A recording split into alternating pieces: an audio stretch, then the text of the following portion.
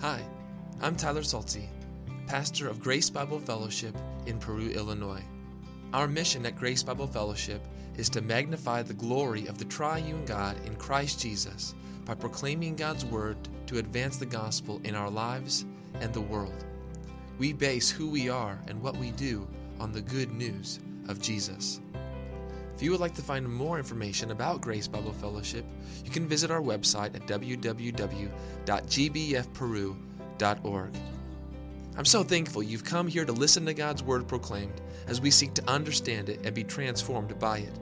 I hope you find this time meaningful, challenging, convicting, joyful, and even life-changing as we worship through the preaching of God's Word. I invite you to take your copies of the Scripture this morning and open to the book of Galatians, chapter 5. In a moment, we will read verses 22 through 26.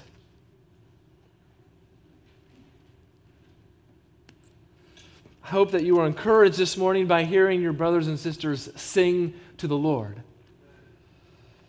These are the truths that we proclaim, the truths that we confess, truths that attend to us, help strengthen our faith as we worship God.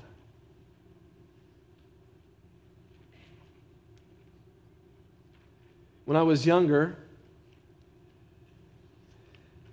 there was this girl who now is my wife, who I desperately wanted to look at me.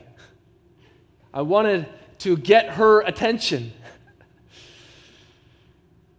And I still want her to look at me, get her attention. Although I don't do stupid things I did then, now. Praise God for that.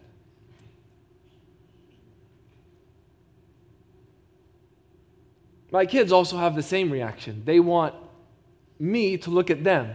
Daddy, Daddy, look at me. Look what I can do. Look what I can do.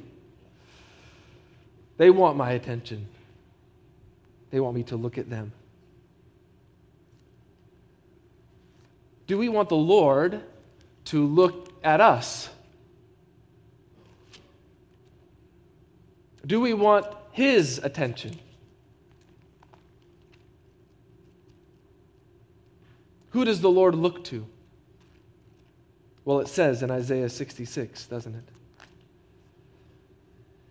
But this is the one to whom I will look, he who is humble and contrite in spirit and trembles at my word. We want the Lord to attend to us today, to look at us today, to draw His attention. What is our heart supposed to be like? This is the one to whom I will look, he who is humble, contrite in spirit, and who trembles at my word. Is that your posture this morning before the Lord as we come to His word? Humble, ready to listen, ready to hear what He would say to us through His word. Contrite, even trembling at His word. These truths that we will talk about this morning are precious and eternal and valuable and great and are worthy of us trembling at what God would say to us through His word. And so I pray that this is our posture.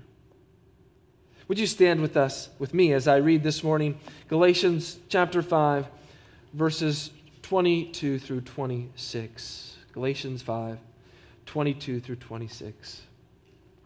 But the fruit of the Spirit is love, joy, peace, patience, kindness, goodness, faithfulness, gentleness, self-control.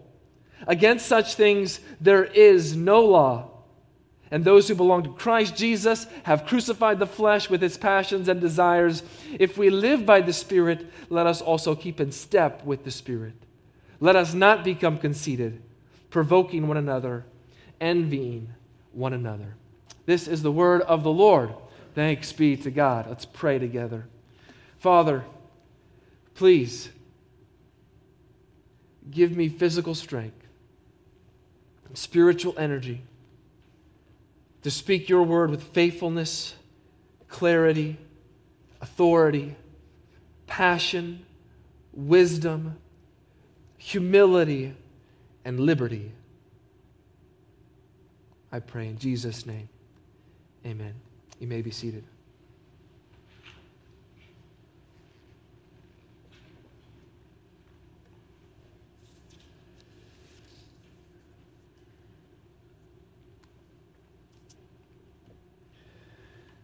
What do you believe about the Holy Spirit?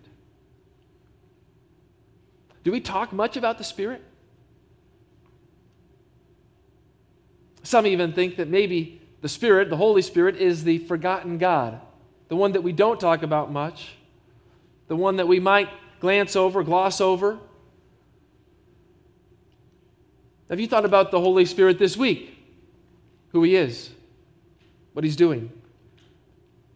What do you believe about the Holy Spirit? But maybe a better question is, what do we believe about the Holy Spirit? It's to say that we hold these beliefs in the church. We haven't gone rogue to figure out what we believe about the Spirit apart from the rest of the church. We want to stand in that stream of biblical sound doctrine that has come down to us through other believers throughout the centuries, truths that they have affirmed wholeheartedly about the Holy Spirit. And we want what we believe to be thoroughly biblical, to come from God's Word. We also realize that, and we're thankful that we don't have to make it up on our own. What is the doctrine of the Holy Spirit that we confess together as the people of God, as the church, and specifically as this local congregation? It's good to start with the simple truth, not merely what we believe to be true about the Holy Spirit, but going all the way back to one of the earliest creeds, the Apostles' Creed. It was a confession of the church.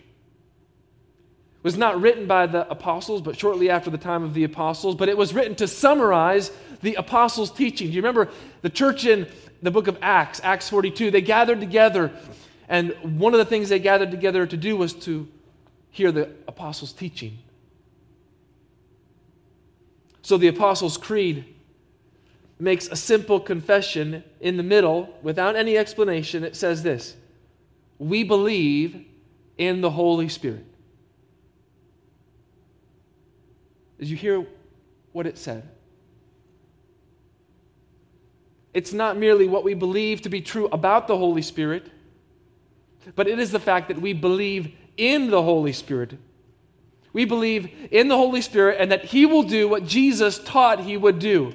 We believe in Him to be our helper, who has promised to be with us forever, the one who is called the Spirit of truth. And He is the one who will bring to remembrance all that Jesus has taught us as our teacher. He will dwell with us and He will be in us. We believe in the Holy Spirit who proceeds from the Father, bears witness to Jesus Christ. He testifies to the truthfulness of who Jesus Christ is and what Jesus Christ has done. We believe in the Holy Spirit sent by Christ to us, who convicts the world concerning sin and righteousness and judgment. We believe in the Holy Spirit who will guide us into all truth, because He does not speak on His own authority, but speaks whatever He hears from God. We believe in the Holy Spirit to act. He is living. He is active. The Holy Spirit works. And through the Holy Spirit, the most amazing, astounding, supernatural, miraculous things take place. We talk about it like this: it's the ministry of the Holy Spirit. He attends to us. He attends to believers in Jesus Christ in a unique way. And the ministry of the Holy Spirit, which we know experientially, personally, and intimately, is the ministry that was promised long ago. It was promised in the days of Ezekiel, when the Lord says this: I will give you a new heart, and a new spirit I will put within you. I will remove the heart of stone from your flesh and give you a heart of flesh. I will put my Spirit within you and cause you to walk in my statutes and be careful to obey my rules. That's the promise of the new covenant of God. A new covenant that says, no longer shall each one teach his neighbor and each his brother, saying, know the Lord, for they shall all know me, from the least of them to the greatest, declares the Lord. For I will forgive their iniquity, and I will remember their sin no more. This is the new covenant that's come to us through Jesus Christ and is sealed and verified with the coming of the Holy Spirit of God, who now indwells all believers of Jesus Christ. If you have put your faith in Jesus Christ to save you from your sins and to give you eternal life, then you are born again, or you are born from above, or you are born of the Holy Spirit. But now we ask this: what does life in the Spirit look like for the believer? How do you know if one is living by the Spirit of God? We are not merely ministered to by the Spirit to get into the faith. We are ministered to by the Spirit throughout the life of faith. And so the Spirit even is ministering to us now. This is one of the things that Paul asks already in Galatians. Having begun by the Spirit, are we now being perfected by the flesh? The answer is no. You've begun by the Spirit. The Spirit has done a work in you. He's given you a new heart. He's regenerated you. And now the Spirit is going to continue to be with you and work in you and help you and care for you. We're not perfecting ourselves. The Spirit continues to work in us until the day of completion, at the day of Jesus Christ's return. Come quickly, Jesus. Come quickly. We're works in progress until that day.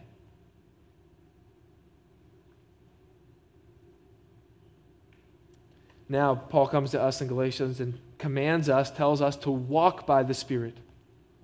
How do you know, though, if you're walking by the Spirit? Or how do you know if you are following the Spirit?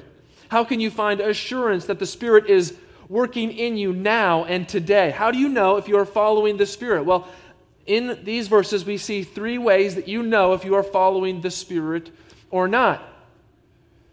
And just to make sure that you'll come back next week, I'm only going to cover the first point this week.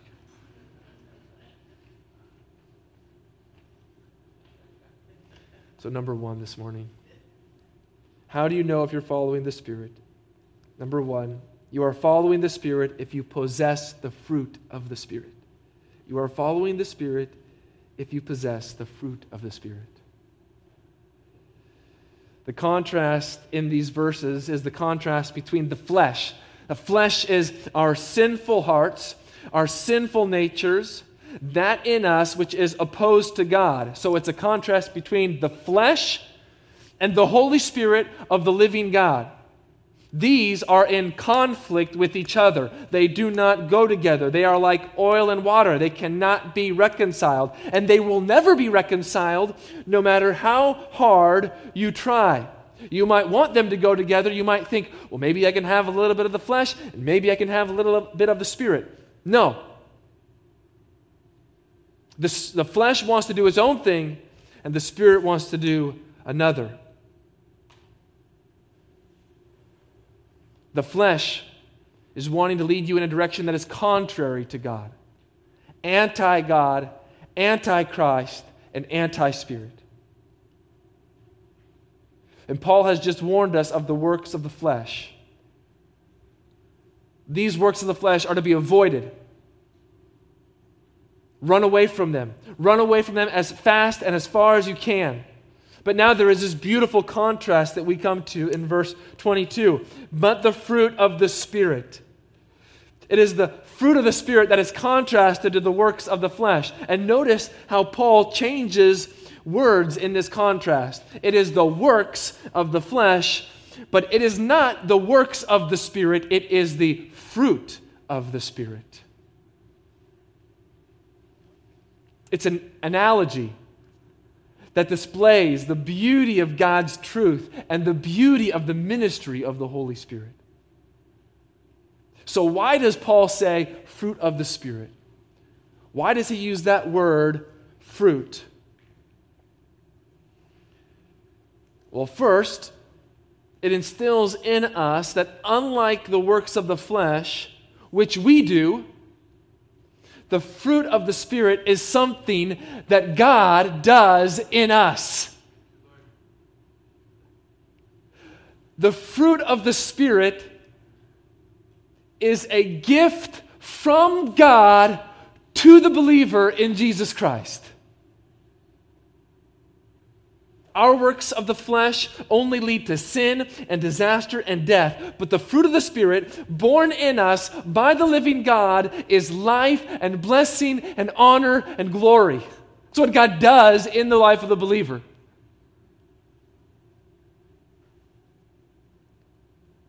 Believer, here is the fruit of the Spirit that has been given to you by God as a gift. Do you view this fruit as a gift from Him? And when was the last time you thanked God for the fruit of the Spirit? Have you ever thanked Him for this gift? And here is a very tangible point of application. Thank Him. Do not take the fruit of the Spirit for granted. Thank the giver who has given you the gift of the fruit of the Spirit, and see that the fruit of the Spirit is the grace of God in your life. How is God getting grace into your life? He's getting grace into your life by giving you the fruit of the Spirit. You didn't deserve the fruit. You didn't produce the fruit. So thank God for the fruit.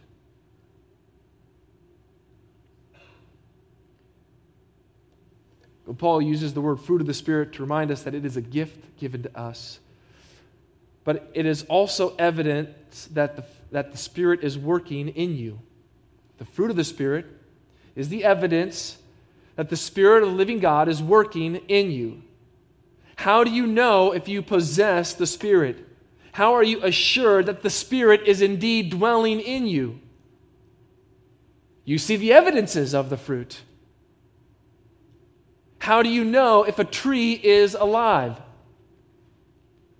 You see its fruit. The backyard of the house that I grew up in was surrounded by fruit trees. I remember 2 cherry trees. Cherry tree that the cherries were for pies. They're a little bit more sour than the regular cherry trees. 3 apple trees in the back. A pear tree in one corner, and then on the other side of the yard, what I consider the piece of the resistance, the Italian plum tree. A beautiful plum tree that would produce a plethora of plums.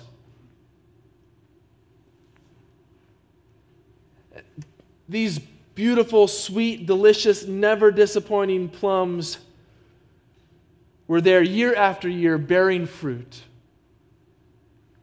Until one year a windstorm came through and blew the tree over.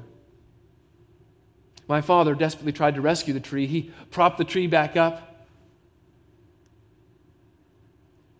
But that tree never produced plums again. Imagine if one morning, after that tree had fallen over and was dying, imagine one morning if I went out to that damaged plum tree and found that my parents had tied on plums to that plum tree.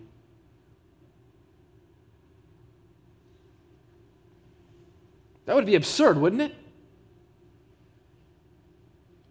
And what if then I asked my parents and said to them, why? Why did you tie these plums onto this plum tree? And they said that well, this tree was damaged and was dying, and that by tying these plums onto it, they were going to make it come alive. That is completely preposterous. Who would do that? Nobody. Why? Because fruit doesn't produce life in the tree. The life of the tree produces the fruit.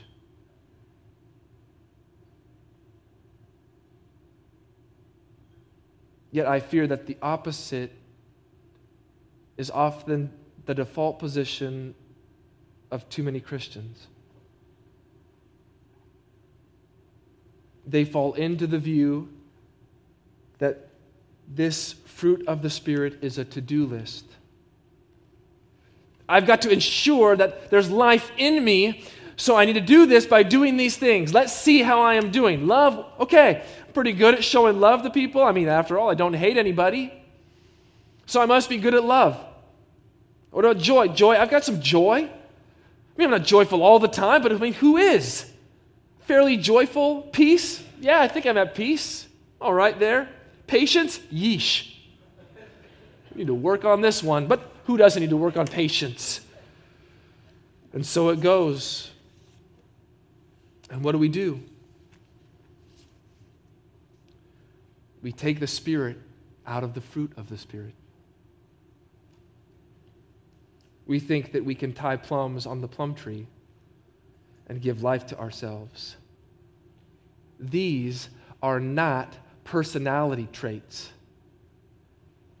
where you might be prone more to some than to others depending upon your personality. No, these are the fruit of the Spirit. You possess them because you possess the Spirit. Yet people try to fake it.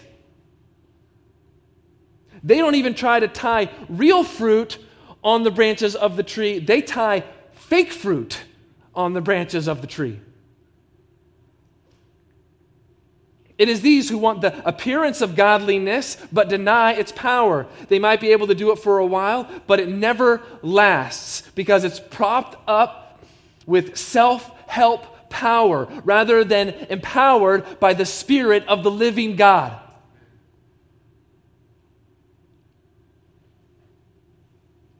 Trying to produce the fruit of the Spirit in the flesh, that is complete absurdity.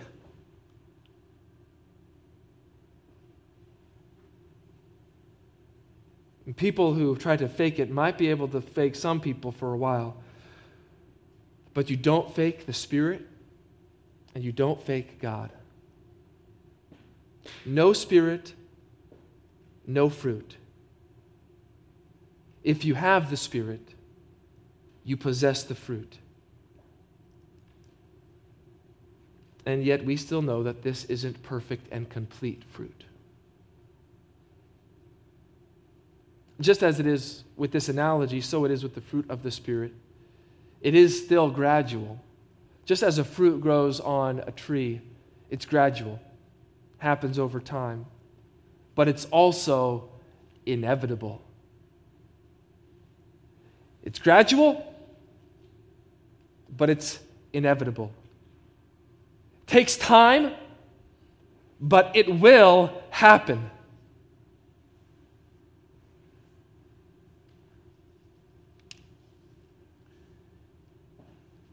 I was reminded of an analogy of if you took an acorn and you planted it in the ground, and then you did something, then you placed a large marble slab of stone over the top of it. The fruit of the Spirit is like that little acorn that's growing. You know what it's going to do? It's going to grow, and it's going to grow, and it's going to grow, and it's going to grow, and it's going to eventually break the marble in half. Because that's what an acorn does. It grows. It grows into a tree. It's inevitable. It will grow. And nothing can stop it.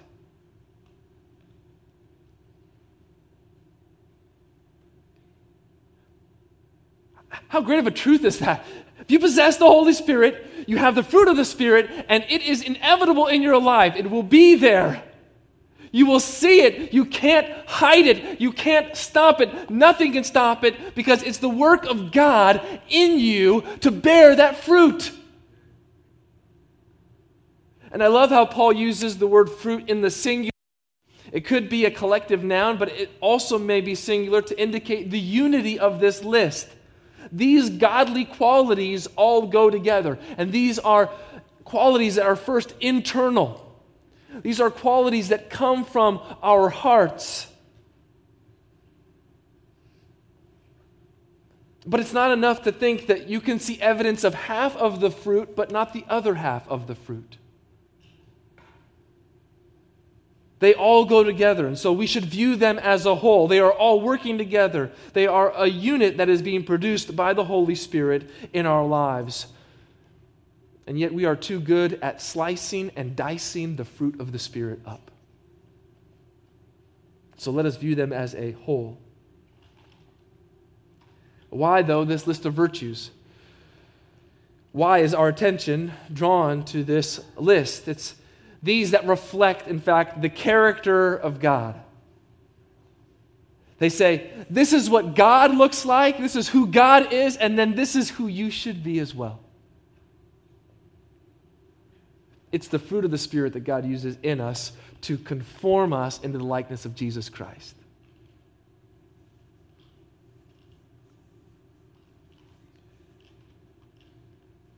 And the fruit of the Spirit is something that God reveals to us in Jesus Christ, in the life of Jesus Christ. Have you ever seen a painting of a bowl of fruit? I think they call it a still life. And I assume that the object is to try to make that bowl of fruit look as lifelike as possible. I find them pretty boring. If you go through an art gallery, there are some pictures that might grab your attention. They might hold your attention for a while, and then you come to a bowl of fruit. Okay. Next. God, in His infinite grace and infinite mercy and His love, has painted for us a bowl of fruit. He's painted that in the life of Jesus Christ. And this picture that He has painted for us, it is glorious. It is captivating. We can't take our eyes off of it. We don't want to take our eyes off of it because we possess the Spirit of Christ. And so, as we look to Christ, as we look to the fruit of Jesus Christ Himself, who was led by the Spirit, we are so invigorated and desire that this same fruit is in our lives. We can't take our eyes off of this picture. We don't want to because this is the very picture of Jesus Christ. And this is the picture that God is painting for us when He tells us what the fruit of the Spirit is. Spirit points us to God and to Jesus Christ, and so conforms us into His image, and so gives us the appropriate desire for this fruit to be in our lives. So what is it that we see? First, we see love. While there's no consensus on divisions of this list, there is more consensus that love is placed at the beginning for a reason.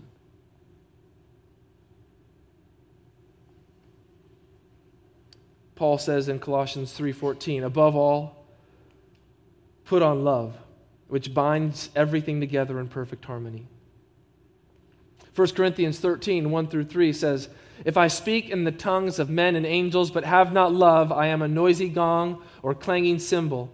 And if I have prophetic powers and understand all mysteries and all knowledge, and if I have all faith so as to move mountains, but have not love, I am nothing. If I give away all I have, and if I deliver up my body to be burned, but have not love, I gain nothing. love is of the utmost importance in the life of the believer. And it all comes from the love that has come to us from God Himself. It's all from the divine love that we have been given. In this is love, not that we have loved God, but that He loved us and sent His Son to be the propitiation for our sins. He was sent to appease God's wrath, the wrath that was rightly upon us because of our sins. Beloved, if God so loved us, we also ought to love one another. No one has ever seen God. If we love one another, God abides in us and His love is perfected in us. This is the love of God that we know. Or listen to Romans 5, verse 5. And hope does not put us to shame because God's love has been poured into our hearts. How? How has God's love been poured into our hearts? He goes on to say, through the Holy Spirit who has been given us.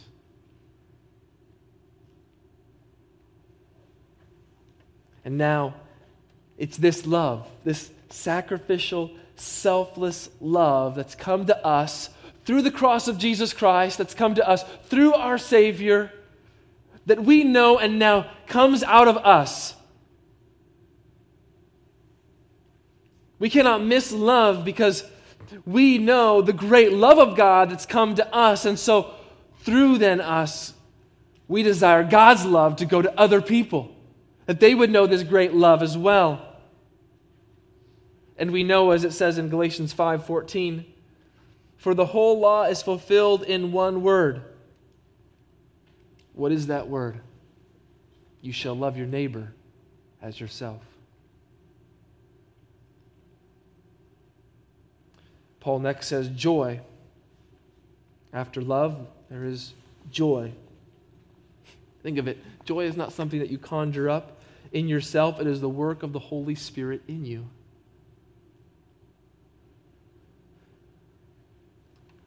Do we ever think of God as joyful? Do you ever think of God as joyful? Do you ever see God's joy? Do you know God's joy? What I love is that we even see God's joy expressed in how He delights in His Son. He says this about Jesus: this is my beloved Son with whom I am well pleased. I delight in this one. He's my Son. John 3:35, Jesus says this: the Father loves the Son and has given all things into His hand. Why has God given all things into Jesus' hand? Because He delights in His Son. He finds joy in His Son. And now we know this joy, a divine joy that comes to us through our Savior Jesus Christ. John 15, verse 11. Jesus says, these things I have spoken to you, that my joy may be in you, and that your joy may be full. That's the fruit of the Spirit. Whose joy is it? It's not my joy. It's Jesus' joy in me, and it's not just a half-hearted, ho-hum joy. It's a full, abundant joy in the life that God has given. This is the joy that we cannot hide as believers. It's the kind of joy that comes out of us, that exudes out of us. And that's why Paul can say things like this: rejoice always. Rejoice in the Lord always. Again, I will say rejoice. Rejoice in hope of the glory of God. Not only that, but rejoice in your sufferings. Joy in our life, this kind of joy comes to us because it is Jesus' joy in us. Then there's peace. God is called the God of all peace. Yet in our fallen nature, because of our sin, we do not know peace with God. But through the finished work of Jesus Christ, we can have peace with God. Romans 5:1, therefore, since we have been justified by faith, we have peace with God through our Lord Jesus Christ. With the peace that we know with God, we should live in peace with each other. Romans 12:18, if possible, so far as it depends on you, live peaceably with all. So because we have peace with God, we could be at peace with one another. Patience. Do you recognize God's patience to you? Romans 2:4 says, "Or do you presume on the riches of his kindness and forbearance and patience?" How much patience has God given you? Patience until you turned from your sin, believed in him. Patience when you sin even now. Patience as you grow. Patience when you fall or fail again. God's patience coming to us over and over and over again. And now it's because we recognize his patience towards us that we have Spirit-empowered patience towards others and towards any given situation that we're in.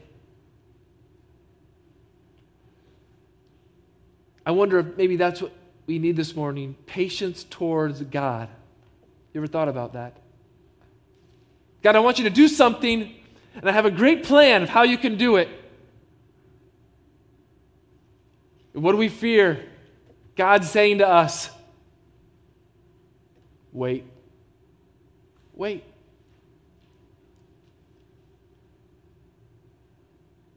We could be patient towards others. We could be even patient towards God because of his great patience towards us. He's also kind. Said that also in Romans 2, didn't it? Or do you presume on the riches of his kindness? Here is God's generosity towards us, a generosity that you know because of the life you have in Christ. Think of all of the things that God has given to you, all that God has provided for you, how generous he has been to you. And so it leads us to kindness, generosity that we extend towards other people, graciously being generous. Goodness.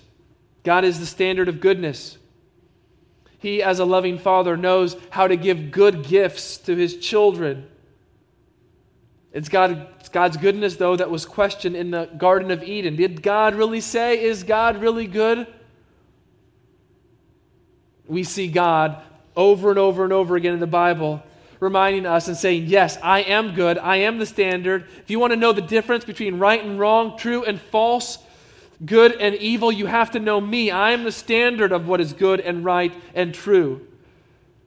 And so as we know his goodness, we then also extend goodness to others, encouraging them towards what is right, encouraging them towards what is true. And may the breadth of our kindness be ever increasing towards other people. Faithfulness. Our God is faithful. His faithfulness, the Bible says, goes before him. And we have seen his faithfulness time and time and time again. Even the Bible says, when we are faithless, when we fail, God, you are always faithful. God, you never fail. He's fulfilled his promised plan in Jesus Christ. God is always loyal and dependable. And so now, as those who possess the Spirit, we also are those who are faithful and loyal and dependable to each other. Gentleness. Here again, we see God's gentleness expressed through Jesus Christ. Jesus Christ who said this, "Learn from me, for I am gentle and lowly in heart." Spirit-empowered gentleness is a sign you have the Spirit. It's the mark of the Christian.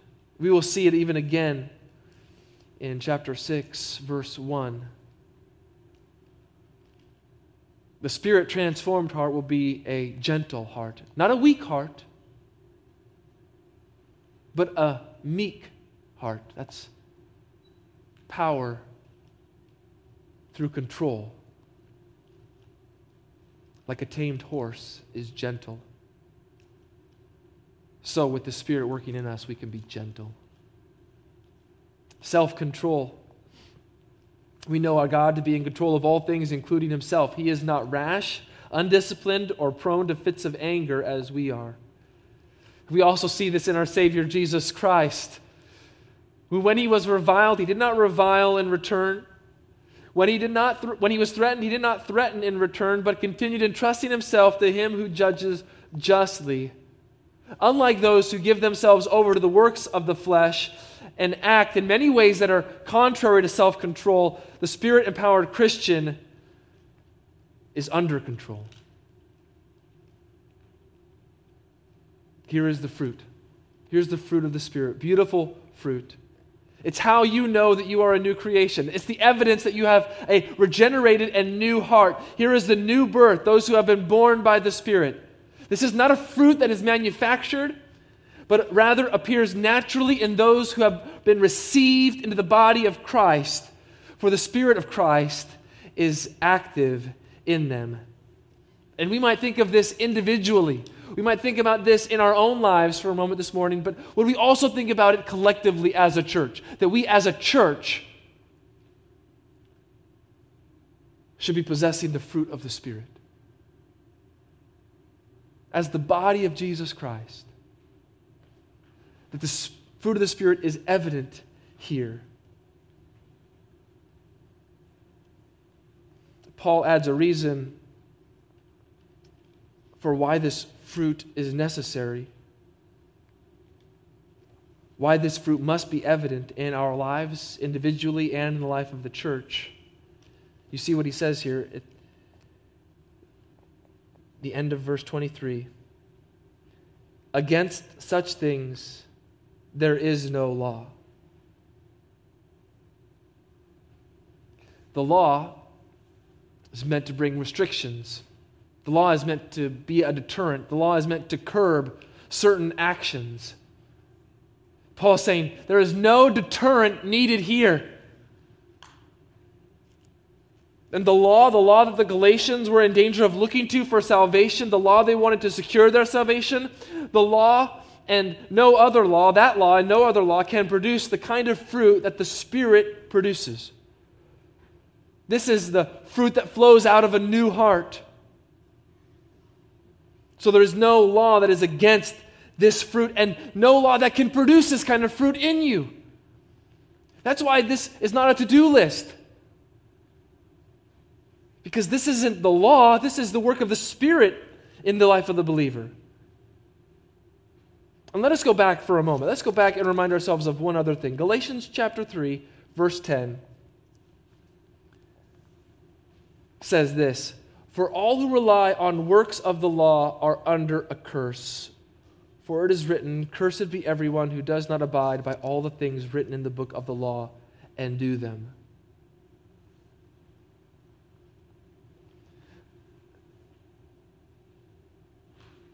This is why Paul calls it the fruit of the Spirit. And not our own works and not the law, because the works of the law, depending upon the flesh, depending upon our own effort to get this done, shows that we're still under the law and not under grace. And if you're under the law, then you're under the curse of the law. And here is this idea. If you abuse and bruise the fruit of the Spirit and turn them into works and turn them into law that you would achieve through the power of your own flesh, then you are under a curse because you can never and will never produce this kind of fruit. That is why it must be the fruit of the Spirit, because it is only the fruit of the Spirit in us that will avoid the curse of the law. We don't want to be under the law. We want to be free from the curse of the law. How are we free from the curse of the law? By faith in Jesus Christ. And what happens when you put your faith in Jesus Christ? Fruit of the Spirit comes up. Because He is our life. Because you can't hide it. It's He who bore the curse of the law in our place, who became a curse for us, so that we are no longer underneath that curse, but so that we can have faith in Him through the promised Holy Spirit, and so then can produce this kind of fruit of the Spirit in our own lives. And if you're producing this kind of fruit, if this kind of fruit is evident, then you are following the Holy Spirit. And if you then possess the Spirit, Praise Him. Praise Him for His gracious gift. Let's pray. Father, we thank You for how You teach us through Your word.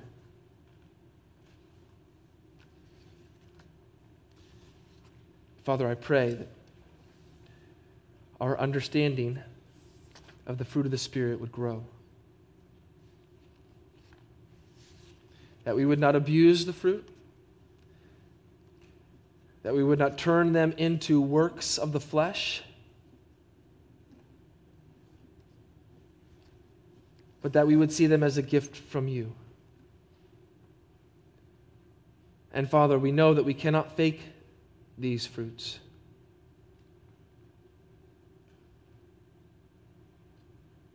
Father, if there's anyone here this morning who looks at their life and says, the fruit of the Spirit's not there, it doesn't exist, they would see themselves as those who are still under the curse of law and under the curse of sin and death.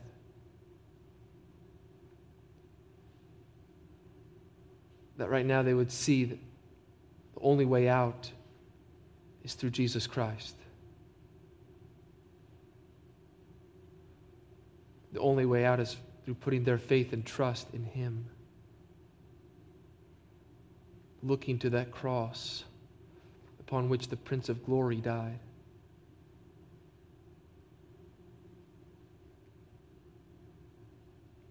And saying, I believe that that's where all of my sin was paid for. I believe that's where I find salvation, forgiveness, and rescue.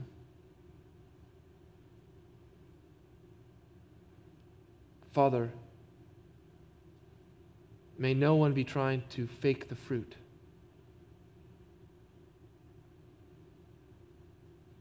Because while some might be faked, while some might be deceived, You are not deceived.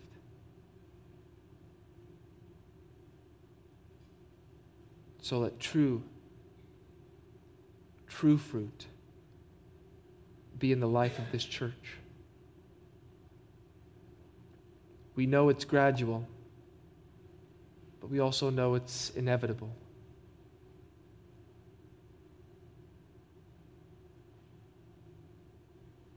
And so, Father, we pray we will be those who are following the Spirit. And so moving towards You, and so moving toward each other, that we might do what it says there in that one verse. Those who would fulfill the law would do this one thing, this one word: you shall love your neighbor as yourself.